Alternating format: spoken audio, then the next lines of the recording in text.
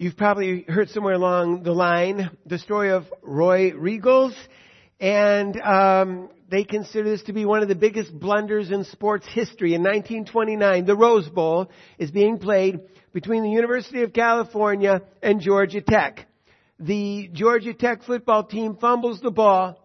Roy Riegels, who is the center, picks the ball up and runs 65 yards in the wrong direction.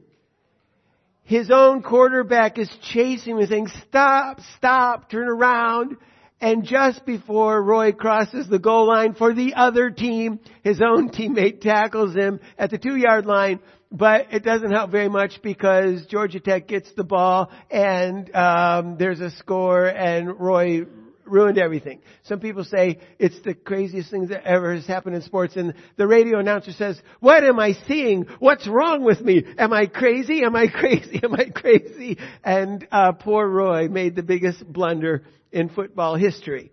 At halftime, Roy doesn't even want to go back out on the field. He can't bear to face the people, the fans, the players. He doesn't even want to go out there. And his coach says, "Roy, get up and go back out there. The game is only half over." And they say that for the rest of that game, he played inspired football. He even blocked a punt.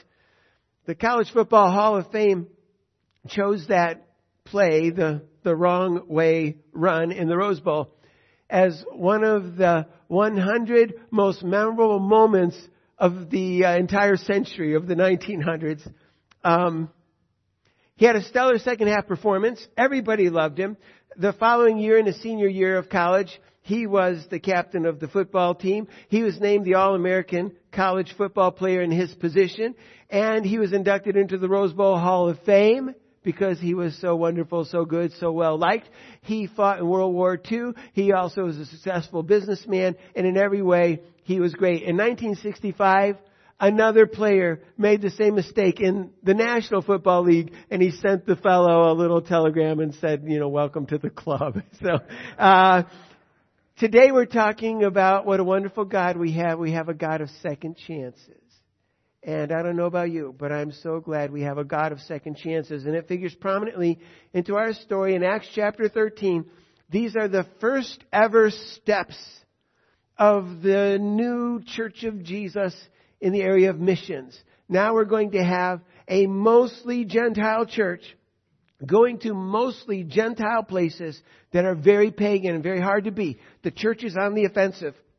And as soon as the church decides to bring the gospel where it's never really been before, then they're going to fight 2 battles. One battle comes from the outside, and one battle comes from the inside. And so that's what we're looking at today. Here's what it sounds like in Acts 13. "Now there were in the church that was at Antioch certain prophets and teachers, as Barnabas and Simeon that was called Niger, and Lucius of Cyrene, and Manaen, which had been brought up with Herod the Tetrarch, and Saul. As they ministered to the Lord and fasted, the Holy Spirit said, 'Separate from me Barnabas and Saul for the work unto which I have called them.' And when they had fasted and prayed and laid their hands on them, they sent them away. So they, being sent forth by the Holy Spirit, departed unto Seleucia. And from there they sailed 130 miles to the island of Cyprus." And that's where it all begins. In Cyprus, they come to Salamis. When they were at Salamis, they preached the word of God in the synagogues of the Jews. And they also had John as their assistant. And when they had gone through the isle unto Paphos, still on the island, but at the other end, they found a certain sorcerer, a false prophet, a Jew, whose name was Bar-Jesus, who was the deputy I accidentally left out part. The deputy of that country is Sergius Paulus. I just want you to notice that the name Paulus is also Saul's Roman name. Saul is called Paul. So just notice that as we go. He's a prudent man. He called for Barnabas and Saul and desired to hear the word of God. But Elymas the sorcerer, for so is his name by interpretation, stood against them, seeking to turn away the deputy from the faith. Then Saul, who is also called Paul, filled with the Holy Spirit, set his eyes on him and said, "O full of all deception and all misconduct, you child of the devil, you enemy of all righteousness, will you not cease to pervert the right ways of the Lord? And now, see here, the hand of the Lord is upon you, and you shall be blind, not seeing the sun for a season.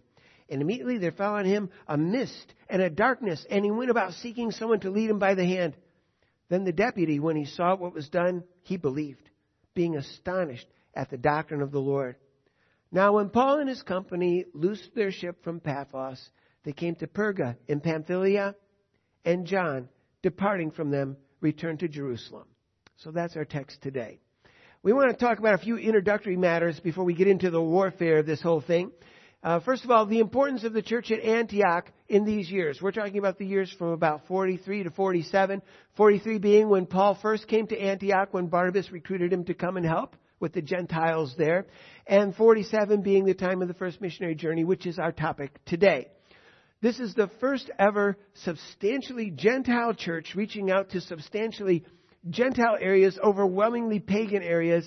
And so this is a really big thing. And it's taking place not in Jerusalem. This calling and sending forth is taking place in Antioch, which, as you might remember, is north of Jerusalem. Notice the relative rarity of people being called by God to become career missionaries. So here we have sayings that are not true. For example, one very, very famous pastor whom I love very much from the 1900s, early 1900s, from 1900, he said, every Christian is either a missionary or an imposter. Well, that's not true. That's not great. I often heard things like this when I was a young adult. So the Great Commission has already commanded you to go. So you need no further direct calling to be a missionary. You've already been told to go to be a missionary. Now you better have a direct calling to explain why you are the exceptional person who should not go after all. So everybody has to be a missionary. And if you're not going to go, you better have a really good reason. That's not true. What we see really in Acts chapter 13 is that you have a substantial church in Antioch, and only 2 are called to go, and they're pretty special. All right. The importance of Antioch, again, in our text. You'll notice they ministered to the Lord, they fasted. The Lord indicates to them that Barnabas and Saul should go to other parts of the world as missionaries. So we see in verse 3, they laid their hands and they sent them away. So this is human beings sending other human beings to faraway places. They laid hands on them, sent them away. But notice in verse 4, so they being sent forth by the Holy Spirit departed. So, query, who sent them? The people or the Lord? And of course the answer is both. And so they are called by God, and they are called by their own friends at the Church of Antioch to go and carry the gospel into very pagan lands. Notice the importance of Paul, the importance of Gentiles, and the importance of the church at Antioch in all that's taking place here. Notice that Peter is no longer talked about in the book of Acts. When we get to chapter 13, we're not going to talk about Peter anymore in the whole book of Acts except chapter 15. Chapter 15, he's at the Jerusalem Council, so Peter comes up again. But the book of Acts isn't going to talk about Peter anymore. We're done with Peter. Now we're going to talk about Paul. Notice also that we're done, by and large, talking about Jerusalem. Jerusalem is no longer so important to the outline of Acts. Now it's all about Antioch. And when Paul comes back from one of his missionary tours, he's going to report back to the people in Antioch, not reporting back to the people in Jerusalem. Notice that from chapter 13, verse 9 forward, we're never going to call Paul Saul again. We're all done with that. Saul is his Hebrew name, like King Saul in the Old Testament, the first king. Saul is his Hebrew name, but from now on we're going to call him by his Roman name, which is Paul. And that happens in the first missionary tour, and we're not going to ever see Paul called Saul again in the New Testament, except when we are directly quoting his conversion experiences. Then, because they use the term Saul in those days, we have to use the word Saul when we are quoting. But we're done calling him Saul. We're not going to call him Saul anymore. We are shifting. Acts 1 through 12 is all about Peter. Acts 13 to 28 is all about Paul. That's just the way it is. So just notice that we have a big shift going on here. And we ask the question, why did they start with the island of Cyprus? That's such an interesting question just by way of introduction. Well, it's because believers from Cyprus were instrumental in starting the church at Antioch. So remember, Antioch is the missionary sending church, and the first place the new missionaries go is Cyprus. Well, why? Because people from Cyprus helped establish the church at Antioch. So chapter 11, verse 19 talks about this. Now, those who were scattered abroad upon the persecution that arose from Stephen traveled as far as Phoenicia and Cyprus and Antioch, preaching the word to none but the Jews only. And some of them were men of Cyprus and Cyrene, which when they had come to Antioch, spoke to the Greeks, preaching the Lord Jesus. And the hand of the Lord was with them, and a great number believed. So Antioch owed its birth in some respects to the people in Cyprus. So let's go to Cyprus first with our new missionaries. Also, remember, Cyprus is the home area of Barnabas. So the two great missionaries in the first missionary tour are Paul and Barnabas. Well, Barnabas is from Cyprus. Remember chapter 4, and Joseph, who was called by the apostles Barnabas, he was a Levite of the country of Cyprus. So Barnabas comes from Cyprus. Furthermore, it says that they were going to bring a young man named John Mark with them on this missionary tour. And John Mark is Barnabas' nephew. And so John Mark probably has relatives on the island of Cyprus too. Cyprus also had already established a little enclave of believers and spiritually sensitive Jewish people. So it would make sense to try going to Cyprus where we already have a core of interest. So in Acts 11:20 again, men of Cyprus had come to Antioch and preached. In Acts 13 verse 5, when they were at Salamis, they preached the word of God in the synagogues of the Jews. So we already have some Jewish people who are interested. We already have a core of believers. Let's go to Cyprus. Plus, it's close. Finally, Cyprus is, we should remember, a very, very, very pagan place. It's kind of a scary place. Cyprus was the world headquarters of the worship of Venus, and Venus's other name is Aphrodite.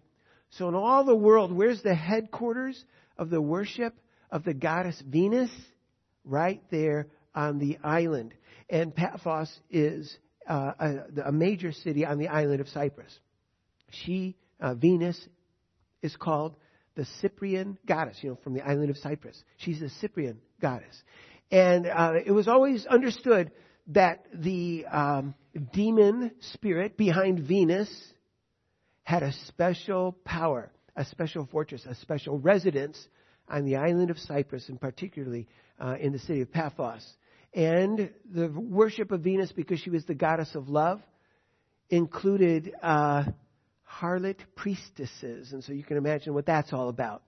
So this first stop of the first ever proper missionaries is in a pretty intense place. All right. As you might imagine, because of the paganism of that island, spiritual warfare is coming, and it's going to come especially centered around a sorcerer named Elymas. So here's what it sounds like in our text. When they had gone through the Isle of Paphos, unto Paphos, that is, the island of Cyprus, and they come to the west side of the island, Paphos, they found a certain sorcerer, a false prophet, a Jew whose name was Bar-Jesus, who was with the deputy. The deputy is like the mayor or the governor of that area, appointed by the Roman emperor to be the boss of the island.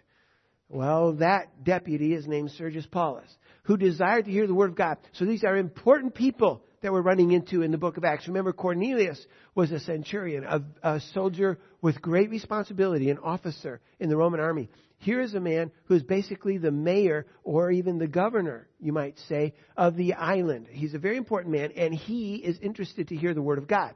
But Elymas the sorcerer withstood them, seeking to turn the deputy away from the faith. He doesn't want the governor, the mayor, to become a Christian. So Paul, filled with the Holy Spirit, set his eyes on him and said, "O full of all deception and misconduct, you child of the devil, you enemy of all righteousness, will you not cease to pervert the right ways of the Lord? And now, see here, the hand of the Lord is upon you. You should be blind, not seeing the sun." You're so blind you can't even see the sunlight. Not seeing the sun for a season, temporary. And immediately there fell on him a mist and a darkness, and he went about seeking someone to lead him by the hand. And because he didn't immediately have somebody to lead him by the hand, you get the idea that maybe people were afraid of him, and maybe afraid to be standing too close to him when the lightning from God struck. And so he's like, who's going to help me? Who's going to help me? And maybe there's nobody who wants to help him. Additionally, you'll see that it's going to be a double miracle because he is stricken with blindness, but it's temporary. So the blindness is also going to be healed eventually. Stricken with blindness for a season. But you notice that he's a sorcerer. And his whole idea is to seek to turn the governor, the mayor, away from the faith. That's his plan. And that's always the way it is. Demonic activity is here around us today as well. And all the demonic activity in our world is going to be focused on the prospect of turning people away from the Christian faith. Remember that for a moment. Additionally, you'll see that Paul's conduct toward him is not, you might say, friendly. His activity towards this astrologer, sorcerer, occult practitioner is the opposite of healing. Sort of like Ananias and Sapphira, they were stricken dead. Well, this is the opposite of healing. I'm not going to heal your blindness. I'm going to cause your blindness.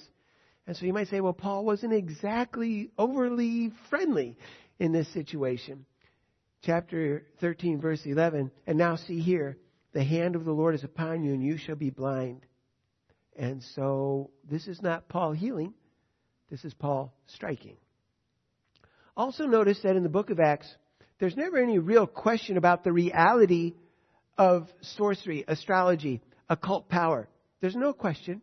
The Bible just takes it for granted that there are supernatural forces at work in our world. And so it's not really a question. Our text says in verse 6, there was a sorcerer, astrologer especially, a false prophet, a Jew. His name is Elymas, the sorcerer. And he's called a false prophet, but that doesn't mean he's faking it. It means that he's not telling the truth. He's opposed to the truth, so he's false. But he actually has occult power. And sometimes we think, oh, well, that's not anything I need to worry about. But it is too. When we decide to bring the gospel to the next person in our world, there is going to be demonic resistance to that. In every case. More so, maybe, in certain lands where Satan has a fortress established. It's a little stronger than the fortresses he has here. Nevertheless, if you're going to represent Jesus in your world, there's going to be demonic interference. And you just have to live with that. That's the way things are.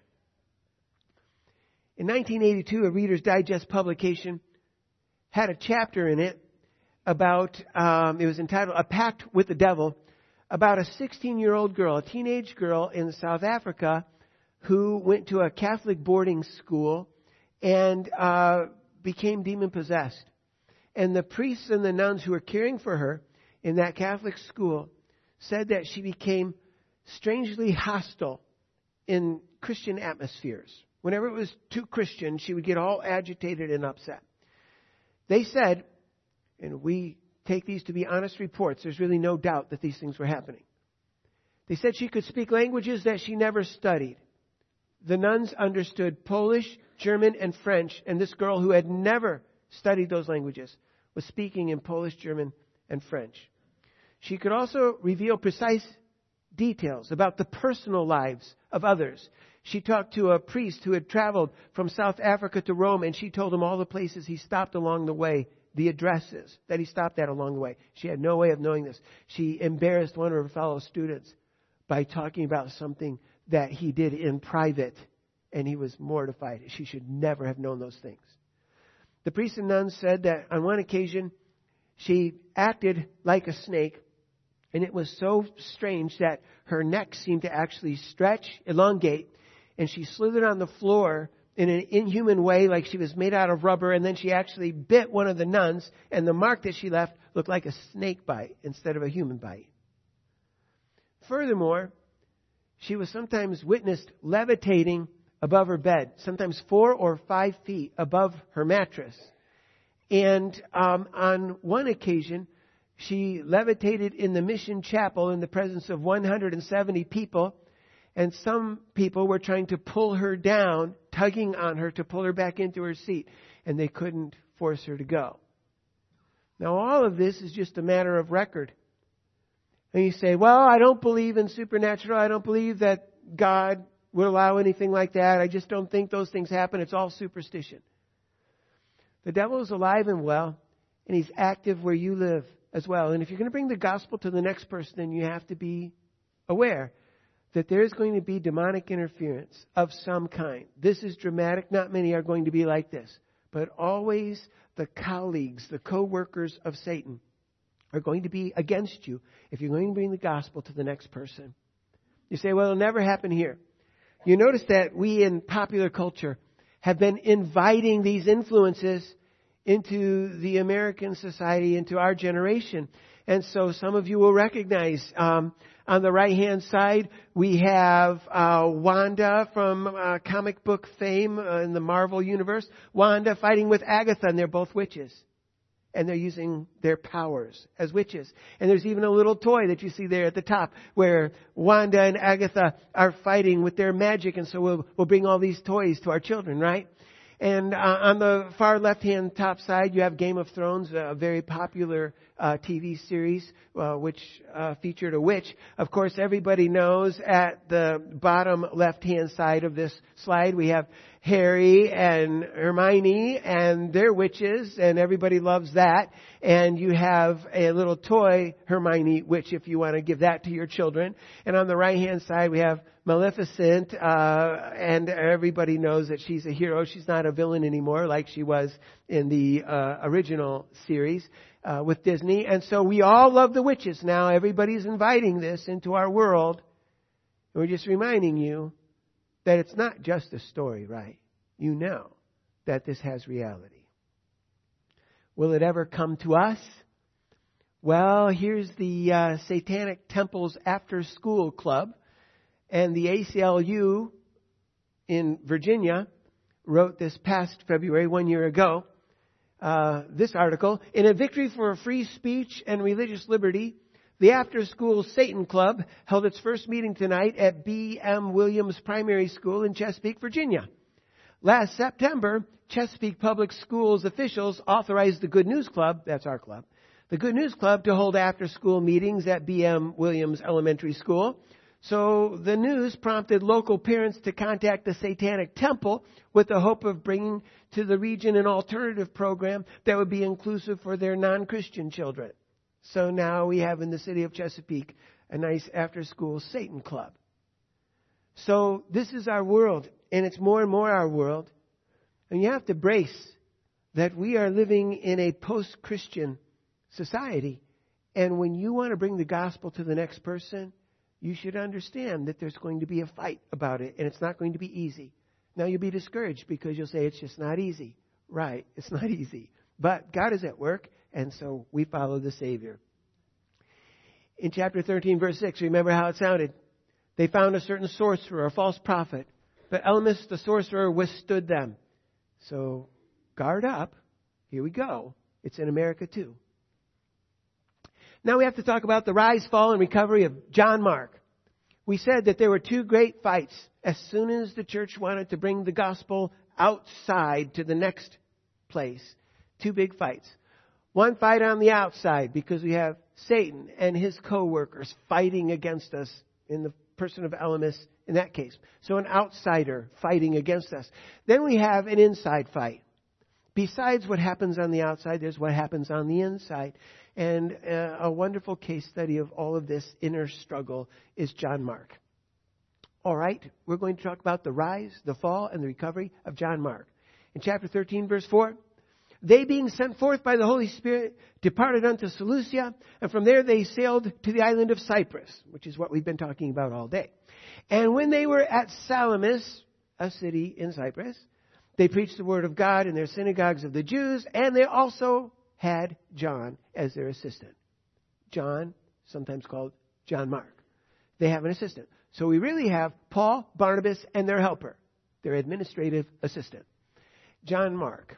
Verse 13, now when Paul and his company loosed from the island, we're done on the island.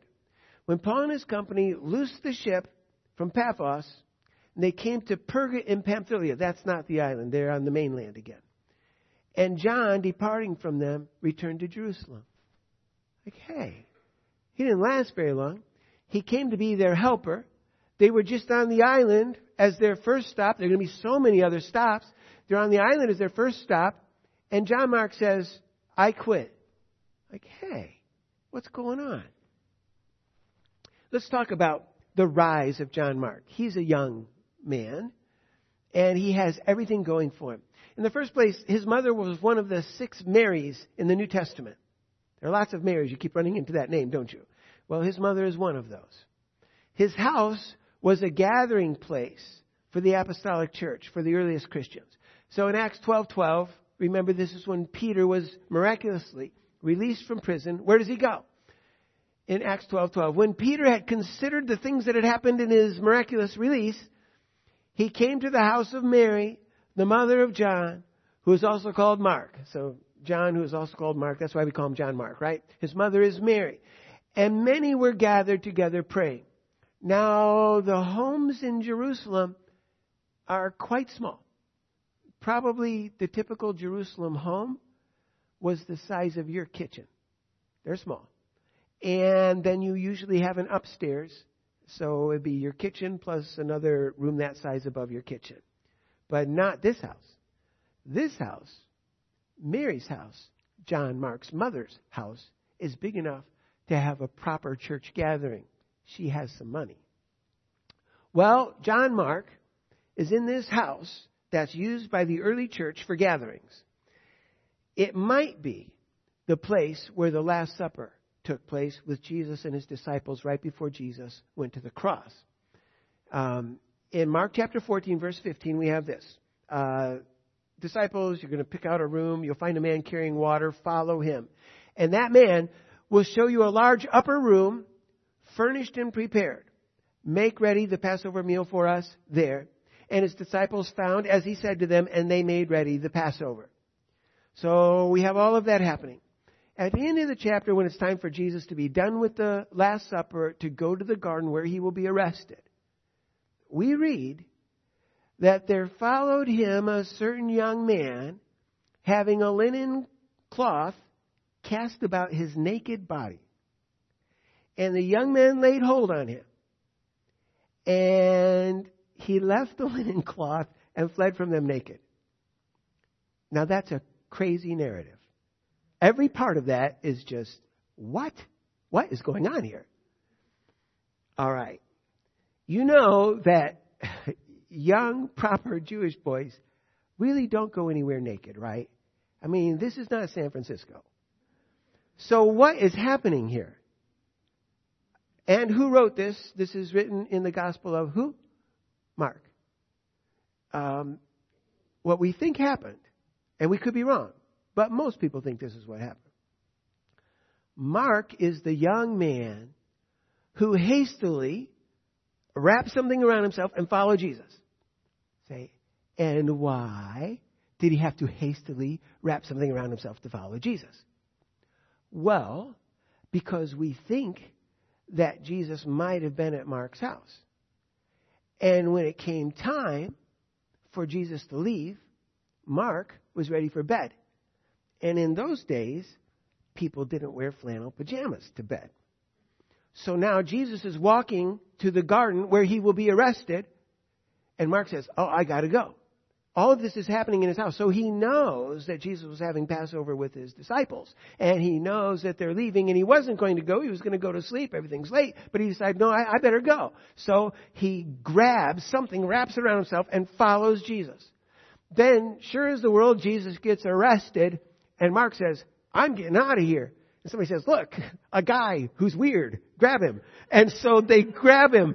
And they just get the tablecloth. And he runs away naked. Evidently, that's what happens. That's our best guess. You have to have a master's degree in divinity to know that. So we think that's Mark. And if it's Mark, that's why all of this makes sense, because the Passover meal with Jesus was happening in his house. And he was going to go to sleep and decided not to go to sleep. And he followed, and he wasn't ready, quite dressed to follow Jesus. All right. So, perhaps his house was the house of the Last Supper. Furthermore, perhaps his house then would also be the house that Jesus would visit for his resurrection appearances after his resurrection. So again, we have the large upper room where the Passover meal took place and a naked guy somehow associated with that. And then in Mark 16:14, we're on Resurrection Sunday. It says, afterward, Jesus appeared to the 11 as they sat to eat. So remember, where would they go? Well, they would probably go where they had their Passover meal. So Jesus finds them. They sat to eat, and he reprimanded them because they did not believe those things which they should have believed about his resurrection. In Acts chapter 1, verse 12, this is after the ascension. So they've watched Jesus go up from the Mount of Olives. And it says, then they returned to Jerusalem from the mount called Olivet, and they went up into an upper room. And these all continued with one mind in prayer and supplication. Like, oh, well, there's that upper room again. It was the upper room before Jesus was arrested. It's the upper room after his ascension that evidently is where the disciples are rendezvousing with one another. And that would be evidently John Mark's house. And notice then the bookends. Hours before the death of Jesus, Passover, Last Supper in the upper room. Hours after the ascension, upper room. Apostolic prayer meeting when Peter's released from prison, John Mark's mother's house. So we have Mark evidently at the Passover story, Mark evidently in the prison release story of chapter 12. Maybe this is all happening around Mark. That makes Mark a pretty important person. Somehow in all of this, Peter came to think of Mark like he was his own son. So in 1 Peter 5:13, the church that is at Babylon, probably a cryptic reference to Rome, because Babylon conquered Jerusalem, and later Rome was the enemy. So probably the church that is at Rome, Babylon, salutes you, and so does Marcus, my son. I love him like a son. So Peter at John Mark's mother's house on various occasions, and he just comes to love Mark. Mark was also a beloved nephew or cousin, hard to tell from Greek, of Barnabas. So Colossians 4:10, Aristarchus, my fellow prisoner, salutes you, and Marcus, nephew to Barnabas.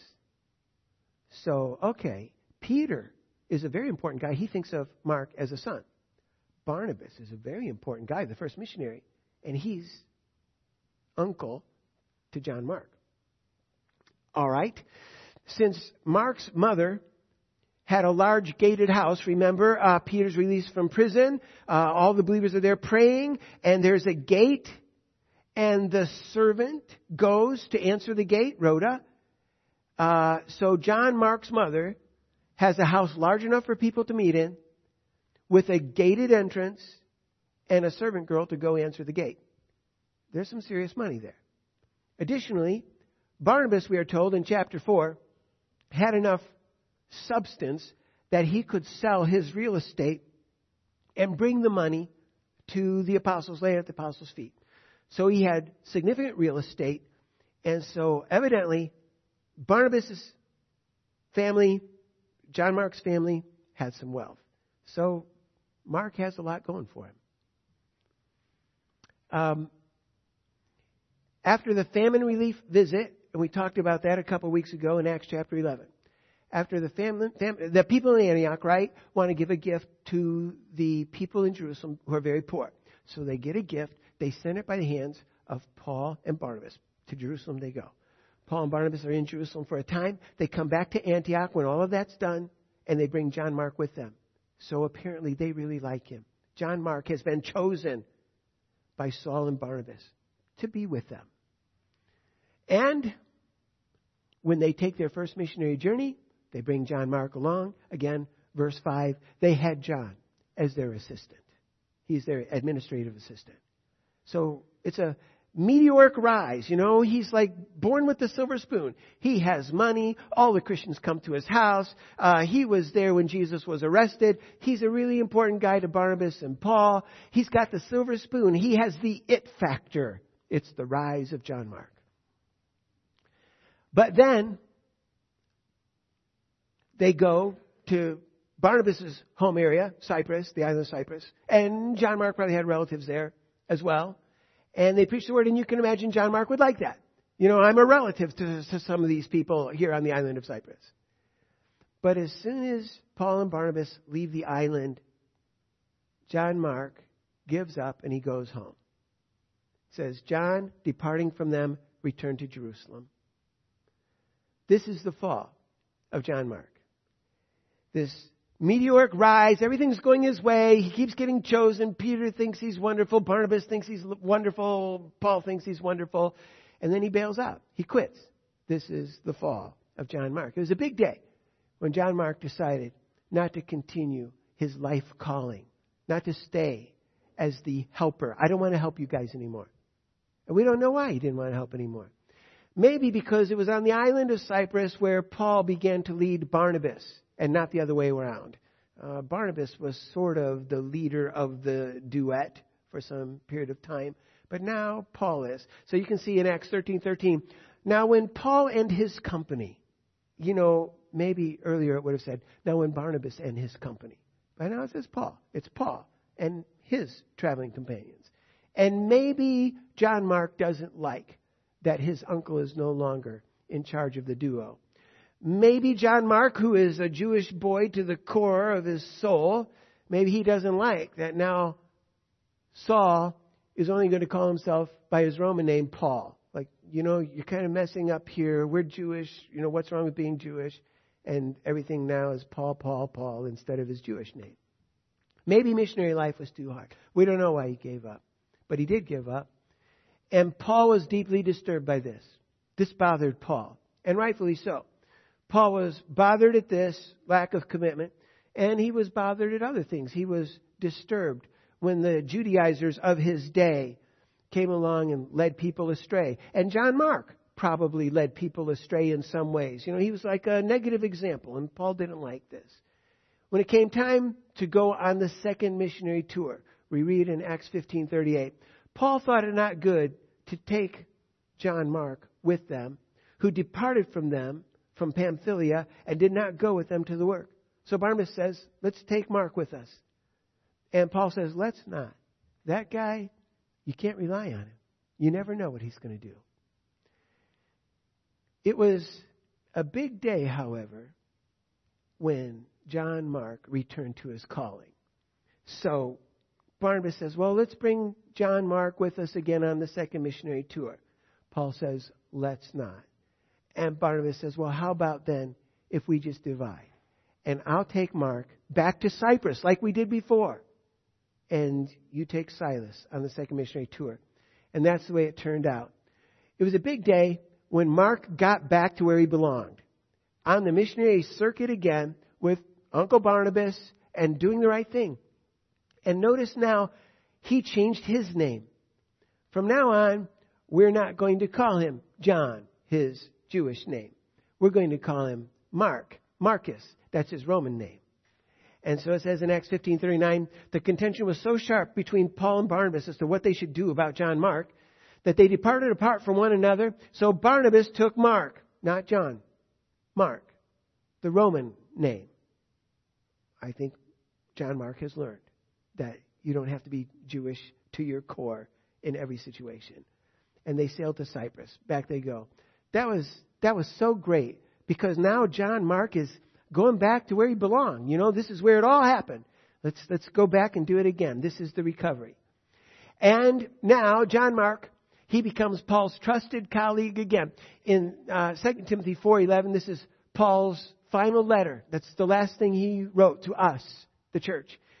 And he says he's looking forward to seeing John Mark again because he says, he is profitable to me for the ministry. He's a good guy. That fellow really, really helps. So I love him. Bring him to me. And he continued as Peter's son, Marcus, my son, salutes you. That's what Peter said. And Barnabas' dear nephew and colleague. So he's back where he belongs. And he wrote the Gospel of Mark. And do you know we don't call it the Gospel of John Mark? It's just Mark. A lot has changed. He is with the program now. He has recovered himself. There were actually a lot of big days in John Mark's life, right? There was the day when he was there, present, observing from time to time, at least aware of the Last Supper and the arrest of Jesus in the garden. That was a big day. It's a big day when church leaders passed freely back and forth in his mother's house, and there he was. It's a big day when Peter was miraculously released from prison and appeared at his gate. That was a big day. It was a big day when he was chosen to the administrative assistant of Paul and Barnabas. That was a big day. And it was a big day when he abandoned his life calling and went home. That was a big day, a bad day. But no day was bigger than the day he brought his life back into alignment with his calling. Went back to the mission circuit with Uncle Barnabas. Back to the island. Back to where you should be. It's not impossible to come back home. God is a God of second chances. And in a way, we all know that because that conversion, that was our second chance. So we became Christians. But what happens if, as a Christian, you mess it all up? Then you still have a God of second chances. Come back home where you belong. Do what John Mark did. And that's the biggest day of all. The fights. As soon as we decide to move the church forward, there's going to be an outside fight. The fight against Satan's co-workers who are trying to turn seekers away from the truth. So that's where you live. Guard up. That's where you live. And then there's the inside fight. The fight against our own failures. And these are so painful. Why do we fail? We hate it. But take heart. You have a God of second chances. So go back where you belong and do it all over again, just like John Mark.